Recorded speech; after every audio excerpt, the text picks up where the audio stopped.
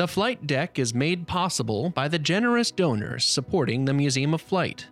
You can support this podcast and the Museum of Flight's other initiatives across the United States and the world by visiting museumofflight.org/podcast. Hello and welcome to The Flight Deck, the podcast of the Museum of Flight in Seattle, Washington. I am your host, Sean Mobley. Before starting, I want to say a quick note of thanks. 2 weeks ago, we launched The Flight Deck, and the response has frankly exceeded my wildest expectations. Thank you to each and every listener out there for your enthusiasm for these stories. You have made it clear to us that you are excited to explore the world of air and space with us here at the Museum of Flight, and I can't wait to see where we go next. We have got some amazing episodes coming up, and I can't wait to share them with you. And today is no exception. For today's episode, we're going to go back in time with one of our museum's docents. Now go with me. It's a balmy 82 degrees in Houston, Texas, on the morning of September 12th, 1962, when a high school student named Bob Salling has his class interrupted by an unexpected announcement. He and his classmates have no idea that in just a few hours they will hear the President of the United States, John F. Kennedy, give one of the greatest speeches of his time in office, a speech that would become a rallying call for the space program in the United States. We choose to go to the moon. We choose to go to the moon.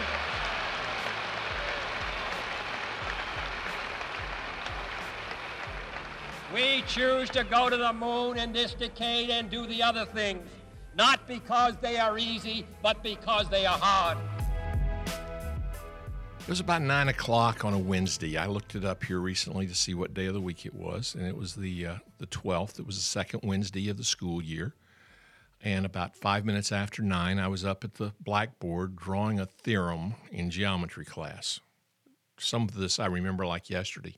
The speakers opened. In our high school, which was built in 1936, opened in 36, the speakers were old style, and you could hear each one of them clank open, and it sounded like someone dropping an anvil in the room. Wow.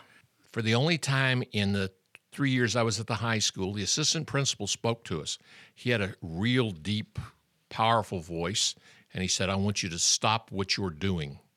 Very dramatic effect. He paused, and we listened, and he said, "I want you to pick up everything in your class there, get all your papers, books, everything. You are not coming back to class today. In a moment, I'm going to ring the bell, and when I do, you're all to return to your homeroom." For those of you that aren't familiar with homeroom, it's the location you go to each morning to check into and for attendance, and then they tell you what the plan of the day is. You're there for about 10 minutes and then start your first class. He rang the bell, and we returned. What did y'all think was happening at this point? We didn't know. We were in a quandary. The first rumor that started circulating was there was another hurricane coming into town. We came up with other ideas, but no one guessed it. After about 5 minutes in homeroom, the speakers clanked open again, and we waited forever. And finally, the principal came on, and this was a very soft-spoken gentleman named Goetti. And Dr. Goetti said, "This morning, you're going out to Rice University to the football stadium where you will hear a speech by the President of the United States. In a few moments, we will tell you where your buses will be to meet, and you'll go there." We all looked at the speaker like a Martian was coming out of it head first. And anyway, no way that they're going to send 25 or 2,000 high school Harrys out to go to Rice University. And how big was your high school? My high school had just under 2,000 students, plus faculty and staff. So we had at least 2,000 people there that day. It's a big school. And this was Houston, and nearly all the high schools were that big or bigger. So there were about 20 high schools, so you had almost 40,000 students, between 35 and 40,000 students that were going to be there that day. If this was to believe. We couldn't believe it.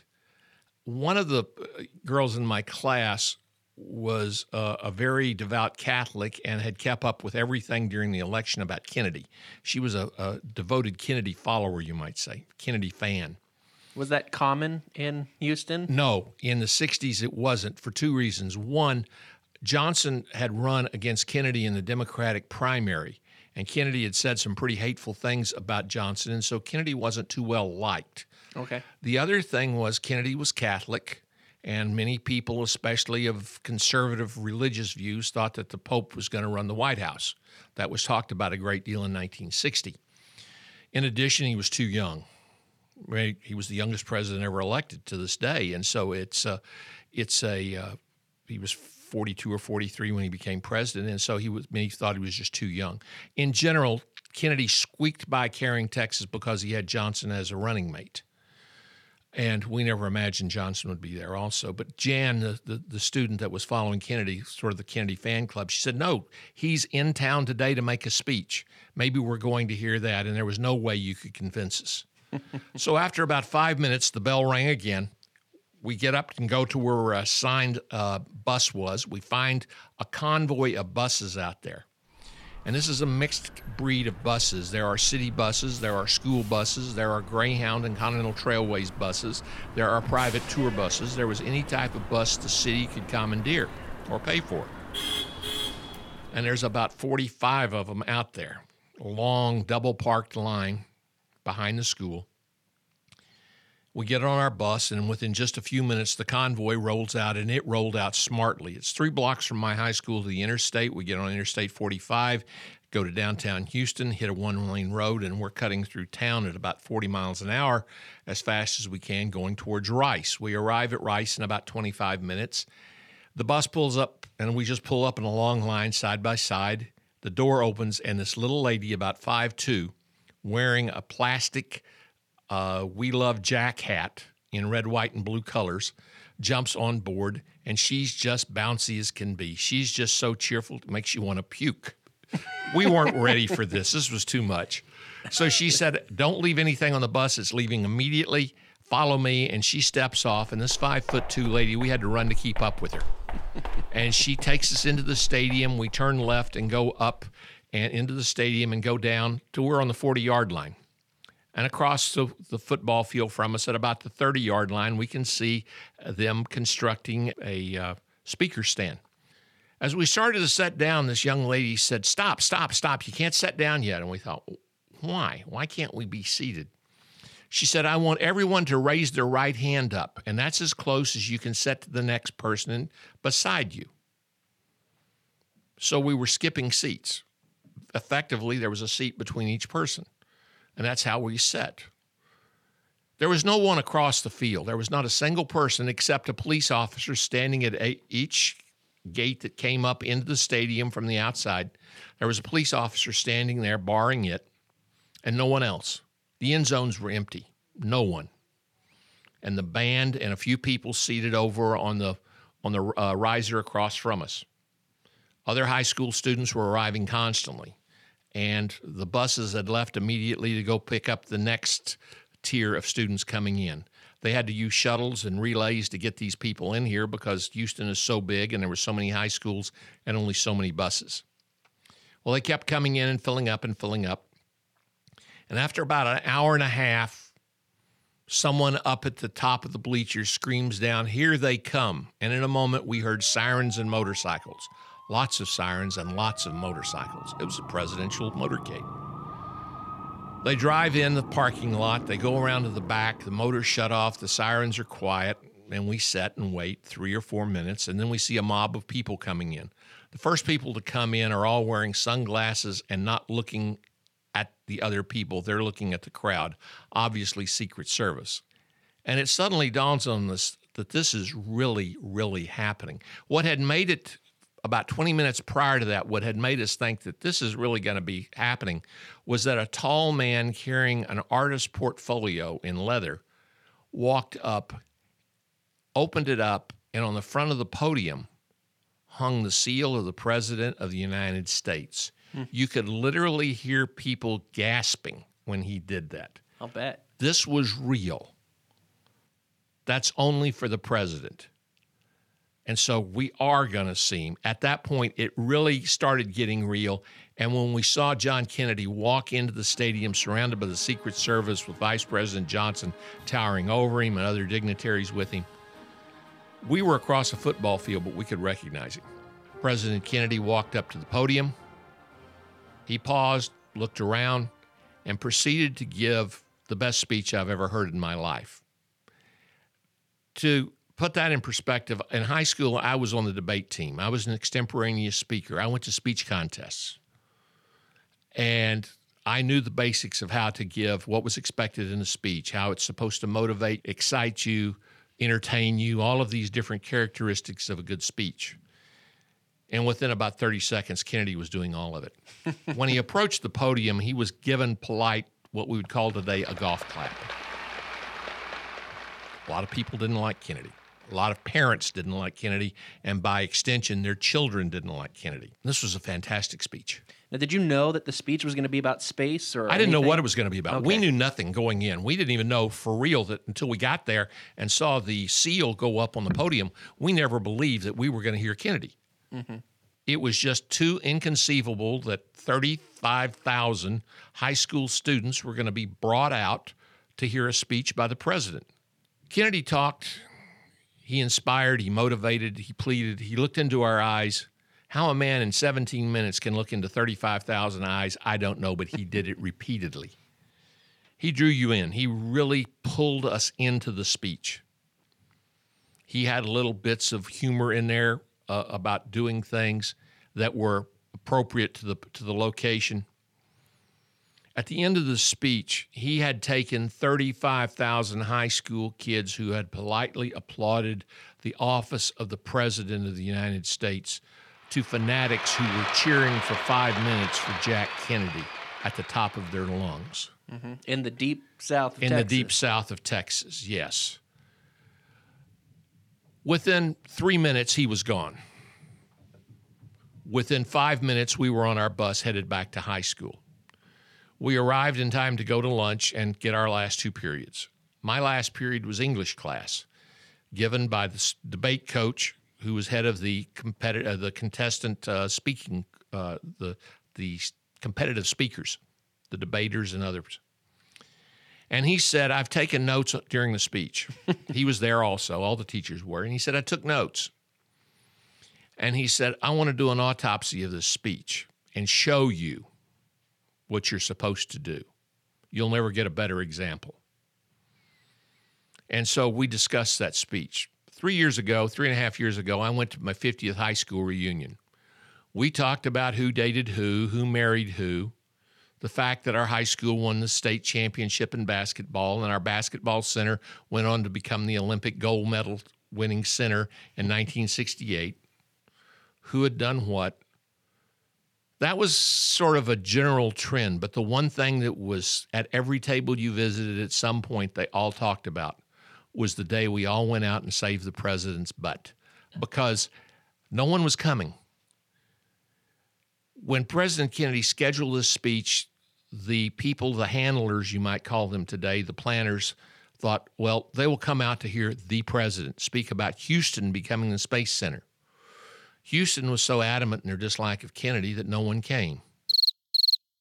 They gave away tickets, free. All you had to do was pick one up. The morning before of the speech, it was stated later on the news that there were about 600 to 800 people had picked up tickets. And we could see 600 or 800 adults down on the periphery in front of us who were wearing hats and carrying signs, some in protest. But they were the only adults there other than the faculty and staff. In a city of thousands. This was a city that the region was approaching close to 750,000 to 1 million people, and no one was coming. And so this stadium, which seated 80 to 85,000 people and has been used for the Super Bowl, this stadium was going to be empty. And this was going to be a black eye for the president. And the space program. Yeah.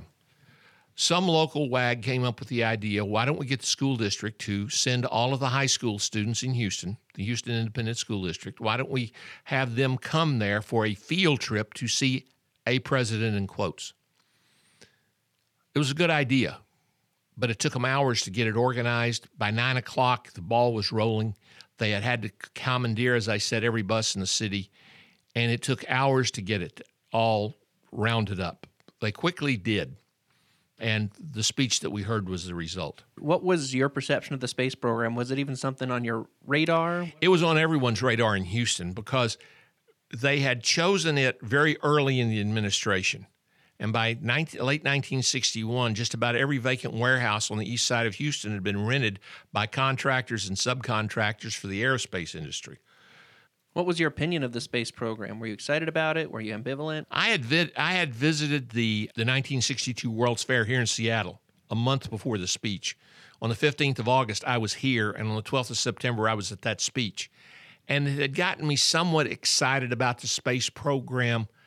But the thing that turned me off of the space program was that it was so automated. The technology was taking over the man. The man wasn't in charge, the technology was. The one highlight of the missions was when Gordon Cooper had to land the last of the Mercury flights using marks on a window made with a grease pencil and his Omega watch to navigate it. And he was able to land closer to the target than any other pilot in the 6 flights. Well, Bob, thank you so much for sharing. If a visitor comes in on a Thursday morning, they might run into you. I hope they do. It's a fun story to share with people, how a bunch of high school students saved the president's bacon one day. And it's not a story that's out there, but it did happen. And we're all proud of the fact that for a brief moment, we were part of history. Yeah, you certainly were. Bob, thank you so much for your time. Enjoyed it. Many years ago, the great British explorer George Mallory, who was to die on Mount Everest, was asked why did he want to climb it. He said, because it is there. Well, space is there, and we're going to climb it. And the moon and the planets are there, and new hopes for knowledge and peace are there. And therefore, as we set sail, we ask God's blessing on the most hazardous and dangerous and greatest adventure on which man has ever embarked. Thank you.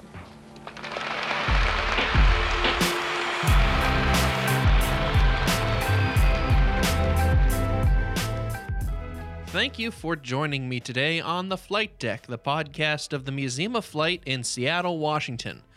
Bob is a docent on most Thursday mornings here at the museum, and he loves to share this story in person.